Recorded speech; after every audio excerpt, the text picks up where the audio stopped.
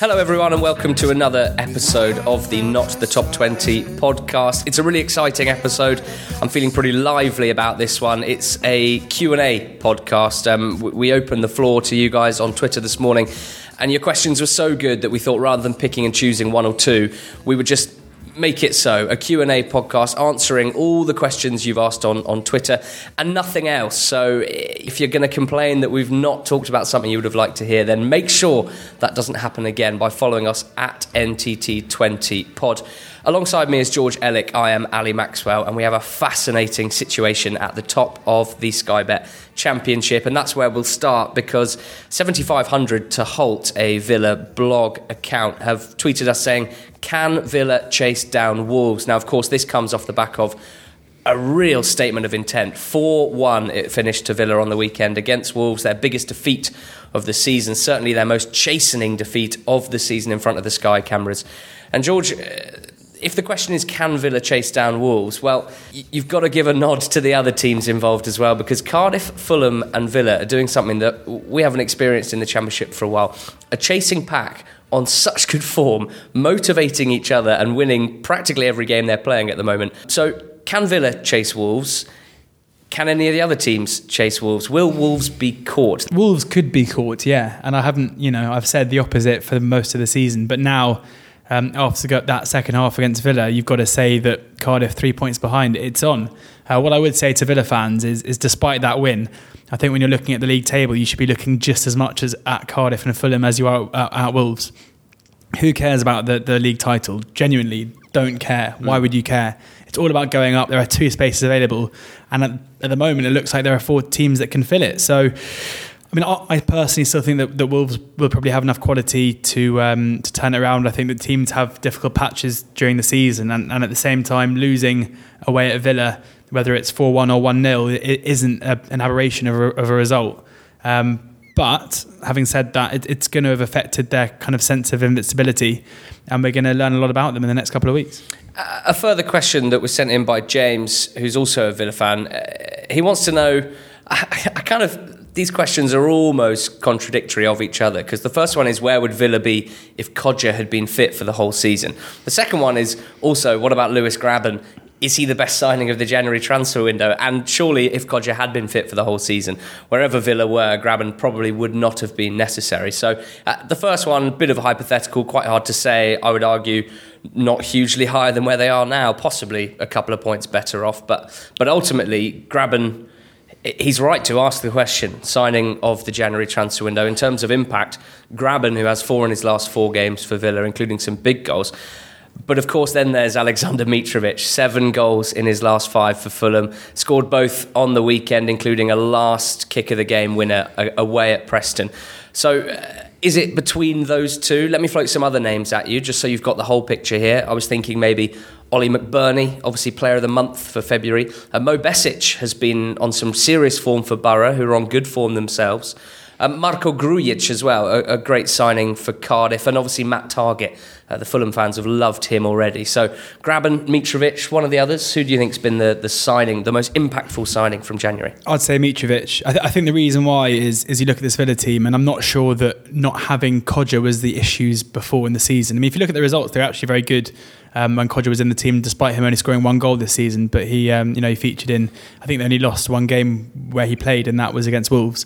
But having said that, I think the turnaround of form for Villa has been, or not necessarily turnaround, but just the improvement of form has been to do with a general improvement of performances, whether it's John Terry coming to the fore, whether it's Jack Grealish finally. What a performance on Saturday from Grealish. Unbelievable. And I think that's part of it. And I think that Grabban has profited maybe from a better team around him, whereas with Mitrovic, you feel like he is the missing piece of the jigsaw. He is what Fulham have lacked for 18 months. And with him in the side, they are a totally different proposition. And I can understand why Villa fans would think the same with Grabban because of the impact he's had and the goals he scored since he came in. But if you took Grabban out and put in a handful of strikers, I think that he would be having the same effect. Whereas I think that Mitrovic suits what Fulham are doing to a T. Even so, we were getting quite excited this morning about the fact that Grabban, who is 1 goal off the top goal scorers, that's currently shared Bobby Reid and Mate Vidra. Grabban's 1 goal rather behind them after his exploits at Sunderland at the start of the season, and 4-4 at Villa.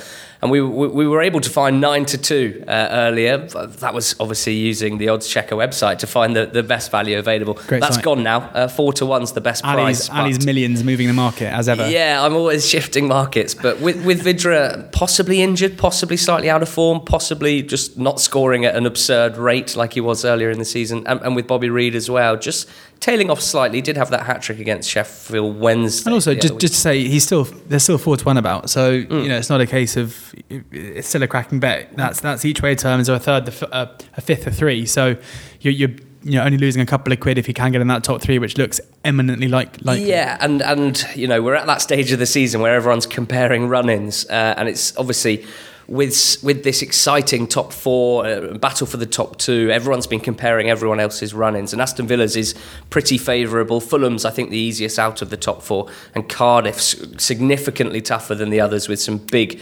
games coming up against their fellow rivals. So with that nice slate of games, perhaps even more of a reason to have a look at Grabban for top goal scorer there. Josh has asked about Middlesbrough, George. They've scored 3 goals in 4 of their last 5, as in 3 times in 4 of their last 5 games.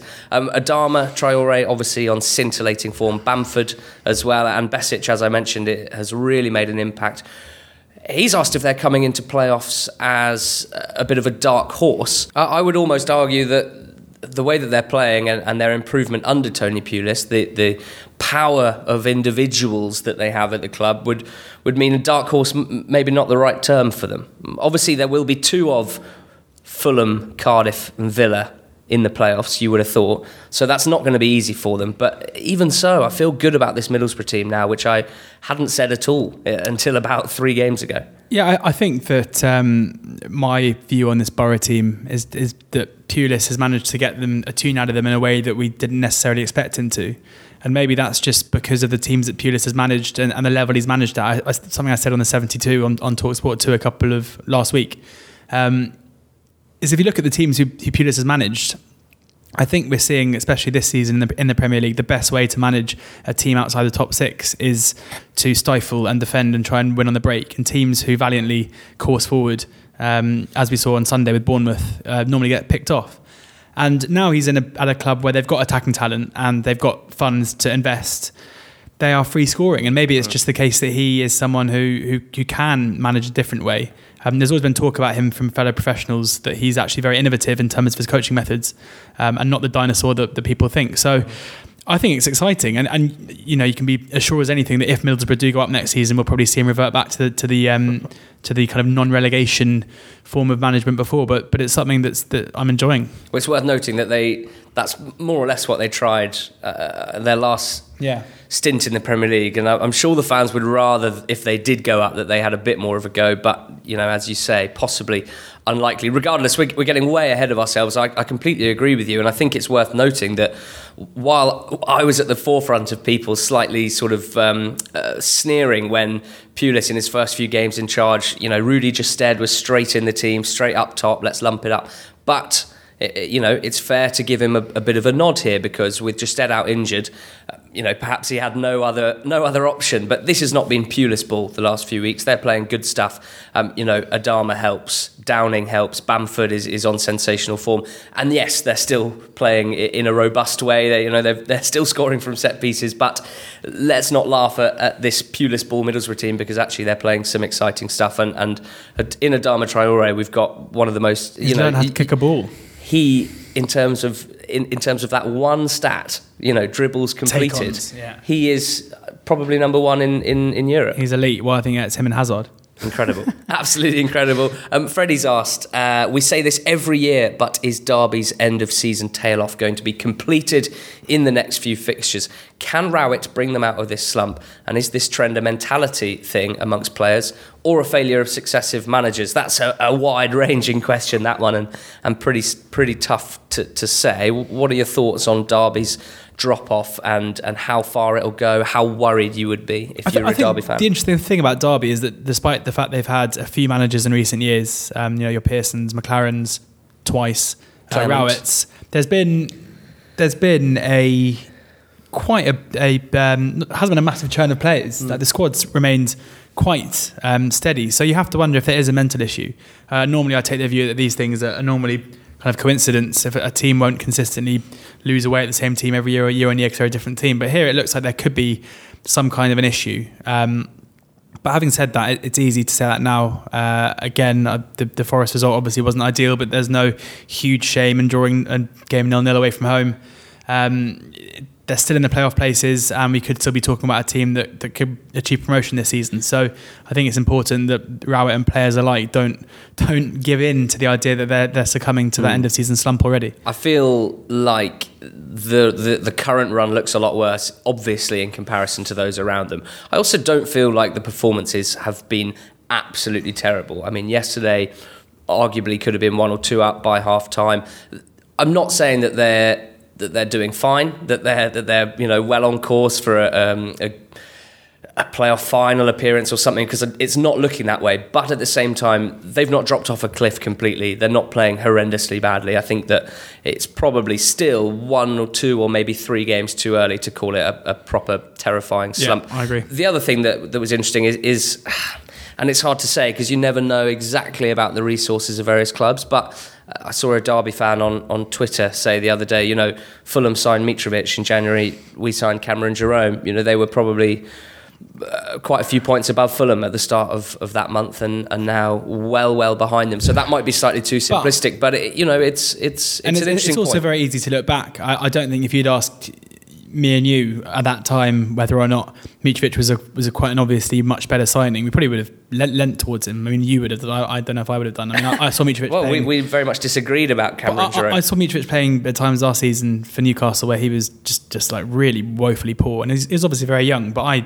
I didn't see the impact that he's having at Fulham being the case. So it's easy now to say like, why didn't we get him in? But realistically, it's probably also fair to say that if Mitrovic was playing for this Derby team, exactly, he wouldn't have 7 in 5 games. And I'm sure that Cameron Jerome would have scored a few goals playing this Fulham team. So yeah, I haven't got their performance data in front of me, but I do remember that there was definitely a point where Vydra, his 18 goals had come from something like 25 shots on target or something ridiculous, and they always seem to be really good strikes from the edge of the box. And while that's not to take anything away from him, I always thought for Derby they're going to need another way of scoring goals, because at a certain point Vidra's he's not going to keep this up, and it's great after timing from me, but they do look like they don't have that many other options, other ways of scoring, other ways of getting ahead, and that's an issue. Andrew says, is there anyone in the top half, George, that you'd be looking at as relegation candidates next year, or anyone in the bottom half you think could make a promotion push? I think I know who you're going to say. Yeah, well, they're just in the top half. Just in the top half. Ipswich. I think with Mick, they're always going to be a team that could spiral, and I think that without Mick, they're a team that probably will spiral unless they get the appointment right. And I guess it looks more and more likely that he'll stay given their good position and their decent form. But I still just find them a baffling team who surely, I would say they'll either catch fire or not, but I can't see them catching fire, and I can't see them consistently maintaining a mid-table position. So I think eventually something's got to give, and whether that's Mick's tenure or their ability to overperform, we'll see.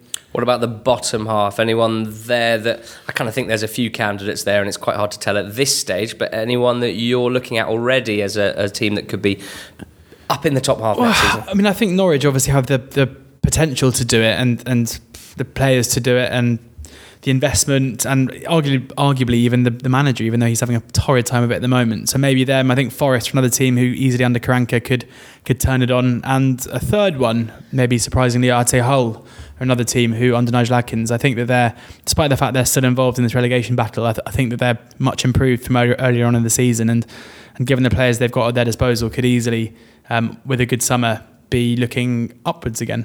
Yeah, they'll obviously probably need to sort out issues surrounding fans, owners, etc., and the large discord that they're suffering from up there. To kick off our bottom half of the table questions, George, here's a cheery one. Sam reckons, or rather asks, is this the worst Championship bottom 8 ever? And will 40 points be enough to survive? That would obviously be an incredibly low bar to leap over. But is this the worst Championship bottom 8 ever? Let me give you one stat before you answer. Over the last 10 games in the Championship, there are 7 teams who have got less than a point a game in that period. That's more than League One and League Two, significantly so. And in that 7-team group, the bottom 3, of course, Sunderland, Burton, Birmingham, all of them on miserable form, but also Barnsley, who are just above the relegation zone, Sheffield Wednesday and Reading, who are not a million miles off, and Leeds, who have plummeted like a stone into the bottom half. So it's probably a fair point. I mean, the teams that have got 10 or more points over the last 10 games that haven't been mentioned here are basically Bolton and Hull, and they're not a million miles above it. So just how bad is this group of teams down at the bottom? I think it's awful. Is the long and short of it, and I think we consistently see every week the sheer kind of quality gap between the top 10 or so and these bottom teams, and it's amazing that you know as an outsider looking in, you're watching the likes of Reading and Barnsley basically fail to pick up points consistently, and you just can't really believe. And Burton, I mean, and you can't believe they're not well, Burton are in amongst it, but again, Birmingham, who seem to lose every weekend, are a win away from getting out of it. It seems unusual to have, as you say, that the gap between the top 10 teams and the bottom 10 teams so big. The second tier has always seemed like the most competitive and the one with the little amount of difference between the good and the bad teams. But I also feel like there's a massive... it goes throughout the season where... Towards the end of the season, I would say teams at the bottom normally seem to rally somewhat, and the teams at the top start to drop points, as we're seeing the likes of Bristol City and Derby doing, and Sheffield United. But now, whether it's because the teams at the top are, have a pacemaker in Wolves, I don't know why, but there seems to be this huge gap. And if you look at the size of the clubs as well, I mean, with the exception of, Hull, who've got their parachute payments, even though, as you mentioned, there are obviously issues at the club. They're just... I think the reason the Championship was once, or even a couple of years ago, so tight was because there was a pretty level playing field, whereas I think that now is changing. I mean, you look at Wolves as being the obvious example, but even the likes of Villa, Middlesbrough are different beasts to if you're looking down at the bottom there at Burton. And then also the fan, not the fan, but the state of some of the clubs down there. You look at Birmingham and Sunderland and Bolton as being 3 clubs who've financially been really...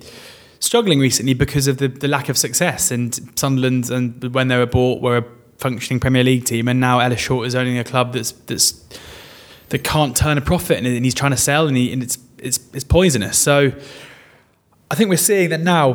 Football clubs used to be a millionaire's plaything where it was impossible to make money. Now, because they're businesses, you're seeing investment in more clubs, and feasibly they all can't be successful, and as soon as that turns, then it's very, very hard to arrest a slide. Definitely interesting to see what's going to happen over the summer, as you say, at Birmingham, and even a team like Sheffield Wednesday probably will be all right, although some of their fans are not sure at all given their recent form.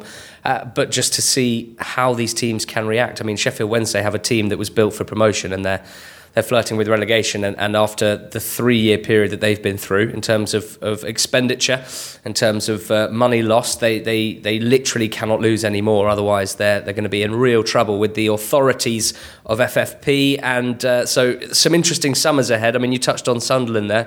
Freddie's asked, are they in danger of doing a Portsmouth and getting relegated down to League One, and even be in danger ultimately of being relegated down to League Two, assuming they will be relegated to League One? How far do you think they can drop? I don't see why there's any reason why they were not in danger of doing that.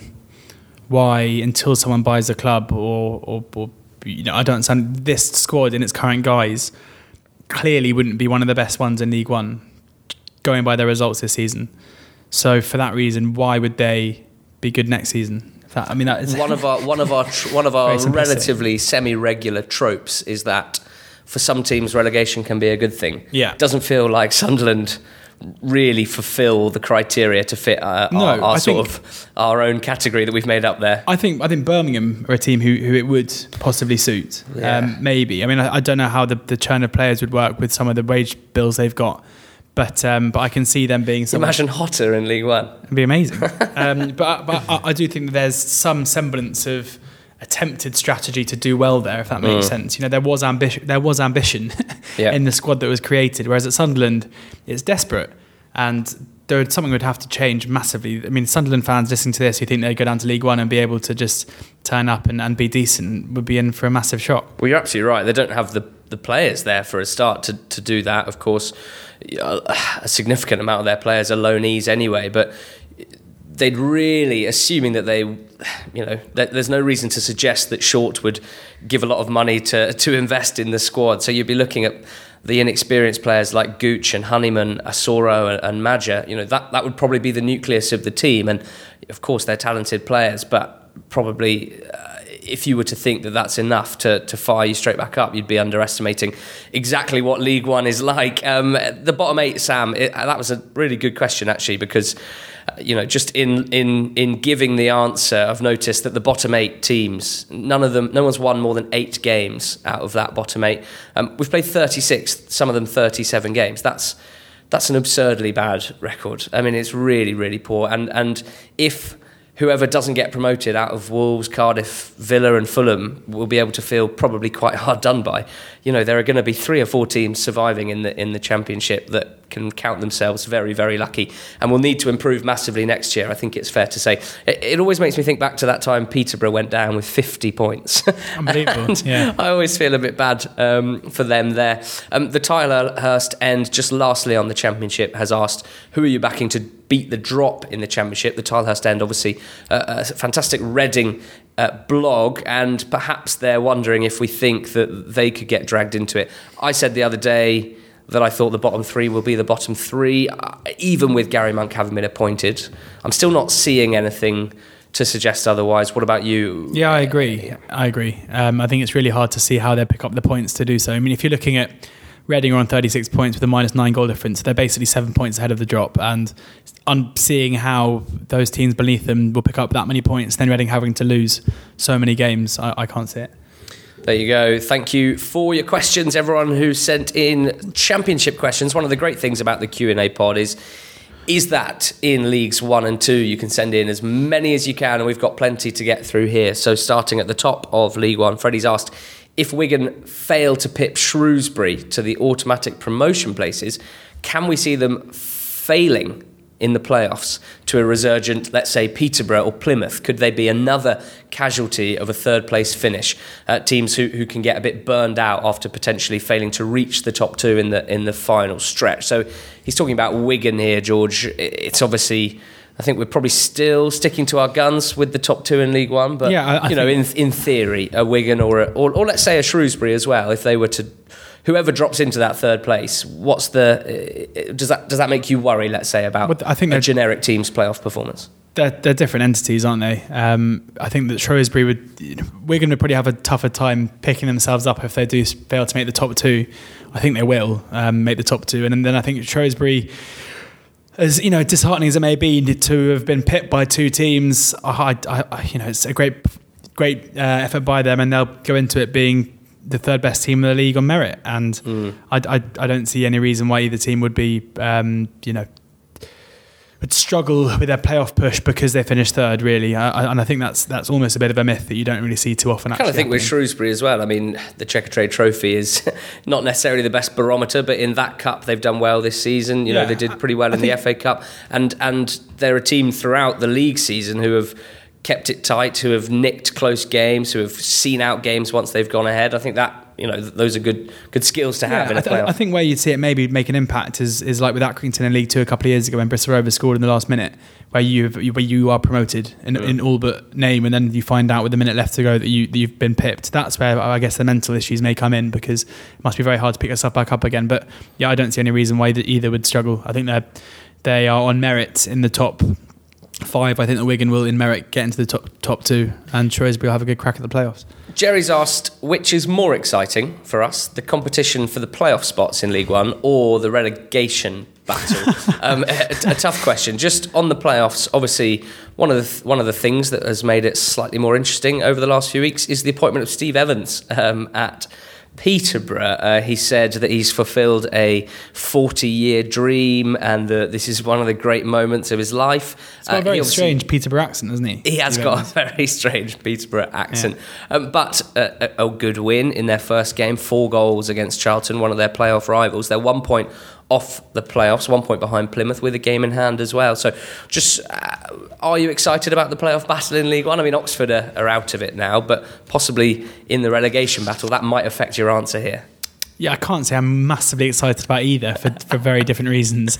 I think I'm most excited about the battle that we've discussed, and that's between Shrewsbury and Wigan. It'll be interesting, obviously. I mean, I love the playoffs. It'll be great to see who gets in and enjoy it for that reason. I think that it's fairly strung out. So you're looking really at a Plymouth, Peterborough tussle with Scunthorpe and Charlton either side probably being the only two teams who can really get involved. So it's hardly exciting. I mean, if I was an outsider looking in at the relegation one, it probably would be quite exciting, but as it is, I'd rather it was just over now, to be honest. And because I definitely think that Rochdale will get out of it, so I think there are 2 spots there. Well, that was our next question. Are Rochdale too good to go down, says Jerry? And Daily Dale, of course, always asking about Daily, has said, will Dale's games in hand help them stay up, or will they burn them out and send them down? But you're obviously feeling quite positive there. Yeah, they'll be fine. I think that they've, 10 of their last 15 games or 16 games are at home.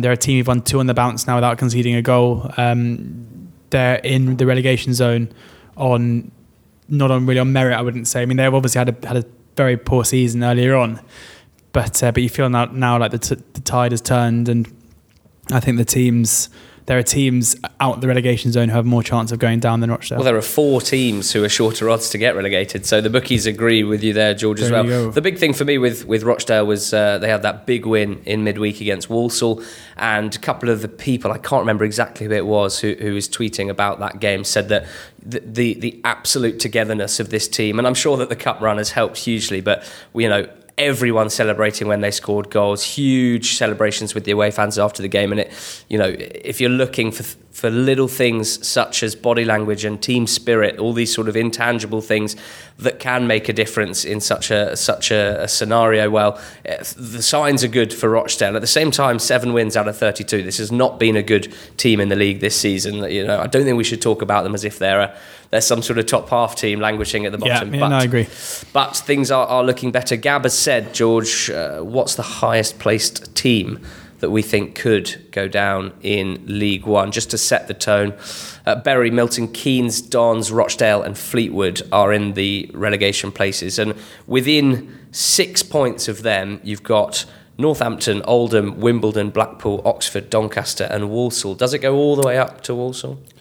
Yeah, I think it has to go all the way up to Walsall because Oxford are definitely in a relegation battle and they're only 2 points ahead of us and we've got 2 games in hand. So without question, I think the Southend should be fine unless they embark on a terrible run of form, and then obviously everyone else is clear. So I think 2 spots still there, and nearly half the table still, thankfully, scrapping to save their lives.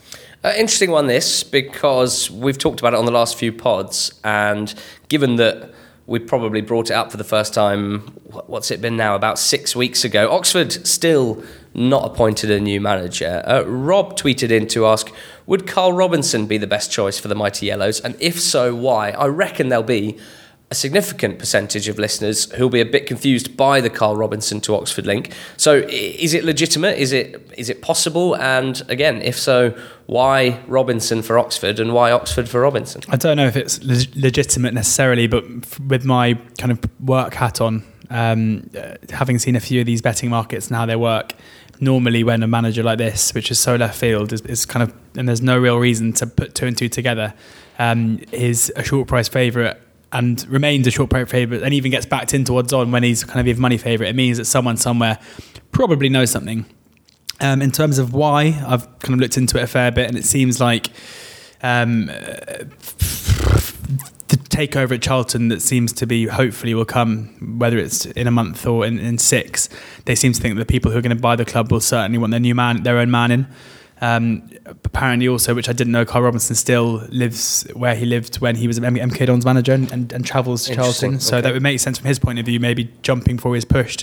Why he would leave a club who have playoff aspirations to go to a team who could get relegated, that's anyone's guess. No one really from our fan base knows whether or not Tiger, our new owner, has any money. But if he does, then I'm sure that would lure him. I think as a fan, it's an appointment that I would welcome, given some of the people we've been linked with. I know that Charlton fans at the moment aren't particularly enamoured with him, but I remember I think a lot of people aren't particularly enamoured with him. But I think as a bloke, it's hard to really warm to the guy. But yeah, I remember until Michael Appleton joins, wishing we had our horrible, prickly, nasty Chris Wilder at the helm still, because when you've got a nasty bloke who's winning, you know, basically when he's yours, it's quite nice. Sure. But 4 weeks ago when he was linked to the Barnsley job, I remember seeing a lot of Charlton fans very upset about it, hoping that he was going to stay. A few bad results later, and they are bad results. There's no getting away from that. They all seem to want to drive him to the Kassam. So, and it's not the easiest job at Charlton as well. I mean, I'm not totally sold on it, but having compared him to some of the other names linked, I'm pretty confident he'd keep us up, and I'm pretty confident that given the right backing, he would make us into a decent force in this league. As EFL managers go as well, you know, definitely someone who has shown the desire to work with and bring on young players at both the clubs that he's managed and Oxford, obviously, with no shortage of players who fit that sort of profile. Players, you know, always Dele Alli's name is dropped in, but I think of Aribo and Konsa at Charlton now as well. And you know, those are, as I say, the types of players that Oxford have got, who I'm sure he'd be very happy to work with. I'm sure would look at his record and feel that he can help to develop them. And that's obviously certainly was a big part of Oxford's general style and game plan in the last few years. And who knows whether it is now. I think that's a huge thing. As I hope, and I'm sure we'll learn this in the next few weeks, that at the top of Tiger's list and things that he's looking for in the new manager, bringing on youth, is one of them, because a lot's been invested and it's been very successful so far. So it would seem absolutely crazy to move away from that. From a club without a manager to breaking news. Someone play the breaking news music. Another club without a manager. There you go. We did it. I mean, we didn't do it, but our great friends at One Pod Beyond, a Walsall podcast, they actually tweeted us earlier saying, Whitney, what do you think it'll take for him to get the boot, disregarding relegation? Nice to hear an outside thought. Now, we've spoken about the situation with John Whitney at Walsall quite a few times. An interesting one as an outsider it's always been, because Walsall, to the naked eye, or ostensibly, have never been massively relegation threatened under him, and the suggestion's always been that on their budget, he's been doing a decent job, and that was definitely one side of the story. But within the club, and the majority of fans, I should say, that we know, the ones that we talk to, the ones that we see, and perhaps not 100% of fans, but there was an issue there, certainly, with the way they felt Whitney conducted himself as manager of Walsall, with his tactics, with his style, or I think really with his lack of style that he imposed upon the team, and just general frustrations with a lack of progress ever since he's been in charge, really. Anyway, he's been sacked, so we never got to answer that question, which I was quite glad about, because it's been tough for us in the past to really get into the nitty-gritty without being a Walsall fan, without being at the games. But he's been relieved of his duties with immediate effect. I'm sure there'll be a lot of Walsall fans very happy about that. The appointment is obviously an important one. We've just touched on the fact that they are not a million miles away from the relegation zone, but that's a 15-year association with the club, previously as a physio and with a few other roles that ends there, and it's an end to what's been a relatively ugly tale, I'd say, over the last year or so. So it'd be interesting to see how both club and Whitney move on, and whether we see him as a manager again, or whether perhaps he'll return to a more behind-the-scenes role. Moving to League Two now, and we've got to talk about Accrington first, because they're top of League Two, and I don't think anyone really saw this coming, let's say a month ago, certainly not 2 or 3 months ago. Accrington being the team to knock Luton off top spot. B, Luton being off the top spot seemed unthinkable anyway. We spoke last time about whether we were seeing a bit of a bottle job from Wolves, from Wigan and from Luton, and I guess in slightly differing ways we are, but Luton have actually come off the top spot, and that's pretty worrying for them, George. But let's focus on Accrington, the story and what it is for them to be top of League Two. Why and how is it such a modern miracle, as I saw it described the other day? Lowest budget in the whole league, isn't it? I think second lowest behind Morecambe. Poor Morecambe. Yeah, he's a miracle worker. I think what John Coleman does at that club is just absolutely ridiculous. I'd love to know if given time he can make it translate into somewhere bigger, or if whether or not he just gets that club, understands what he's working with, knows the local area and who he can target. Absolutely unbelievable to go down to Luton. 92nd minute, Billy Key, kind of long range dribbler into the far corner. It's incredible. And if you look at the stats from their season, it tells the story in winning 22, drawing 5 and losing 9. It's just been this mad winning run that's gone on for the last couple of months. And I'm personally just so excited to see them in League One next season and see how far Coleman can take them. Because as I mentioned earlier, they should have been up in League One 2-3 seasons ago. So yeah, absolutely devastating that last day of the season. They couldn't beat Stevenage at home, and Bristol Rovers' late winner took them up instead. Of course, they lost in the playoff semi-finals to Wimbledon that year. And that summer, Josh Windass and Matt Crooks poached by Rangers. They didn't get the fee that they would have got had they moved to an English league club, and that really rankled as well. Last season, I think they finished around 10th or 11th, so had to take stock a little bit, I suppose. And in that summer, again, you're losing Pearson, their key defender, has gone to Barnsley, Beckles up to Shrewsbury, McCartan up to Bradford, again losing some of their better players. They've rebuilt and gone again, and I think it's absolutely incredible. There's so many different things to look at here. I would implore everyone to follow Andy Holt, the chairman, on Twitter. The only way to get any kind of insight into what it's actually like being a League Two chairman. And I must say that he's definitely at the top of my list of people to try and get on the podcast to interview at some point. We're making some sort of moves to try and get you some more interview content in the coming months. But they play brilliant football as well. A lot of the League Two teams, and it's not a disparaging thing to say because it's tried and tested. But a lot of the teams towards the top are relatively direct. They do play, Route 1 football. I think you'd say that Wycombe and Lincoln, especially, that these are very combative teams, and the style tends to work. What you don't see as much is a team like Accrington, who, for the most part, are playing football on the floor, are playing sort of combination play with their front players. And that front four, Billy Key, Caden Jackson, Sean McConville and Jordan Clark, they all bring different things, but he's found a way to get them playing some seriously good football, and they're a joy to watch when they play well. At the back, Hughes, Donassian, and Jimmy Dunn, obviously, who come in on loan from Burnley, and has just looked really good straight away. He was nominated for Player of the Month in League Two last season, so instantly successful. Key, Jackson and McConville, all three of them are in the top 10 for combined goals and assists in League Two this season. So those three playing incredibly. Accrington, top of the league, a fantastic story. George, Sam has asked, what are our thoughts from a Mansfield perspective on Steve Evans leaving the club and David Flitcroft moving across from Swindon very swiftly? What do we think about this?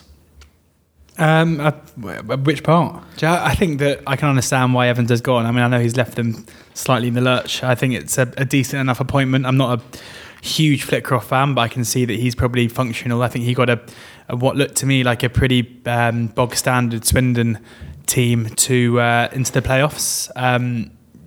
We've always said it, he's a streaky manager. I've spoken to Mike Holden about it before as well, who I think agrees, and that he's quite an interesting character. And when it's going well, it goes very, very well, and when it goes badly, the wheels do somewhat fall off. Judging by the start they've made under him, that maybe they'll kick off with a bang and force their way into the playoffs. And I think it's an issue personally. I think it's a big downgrade. I think that really.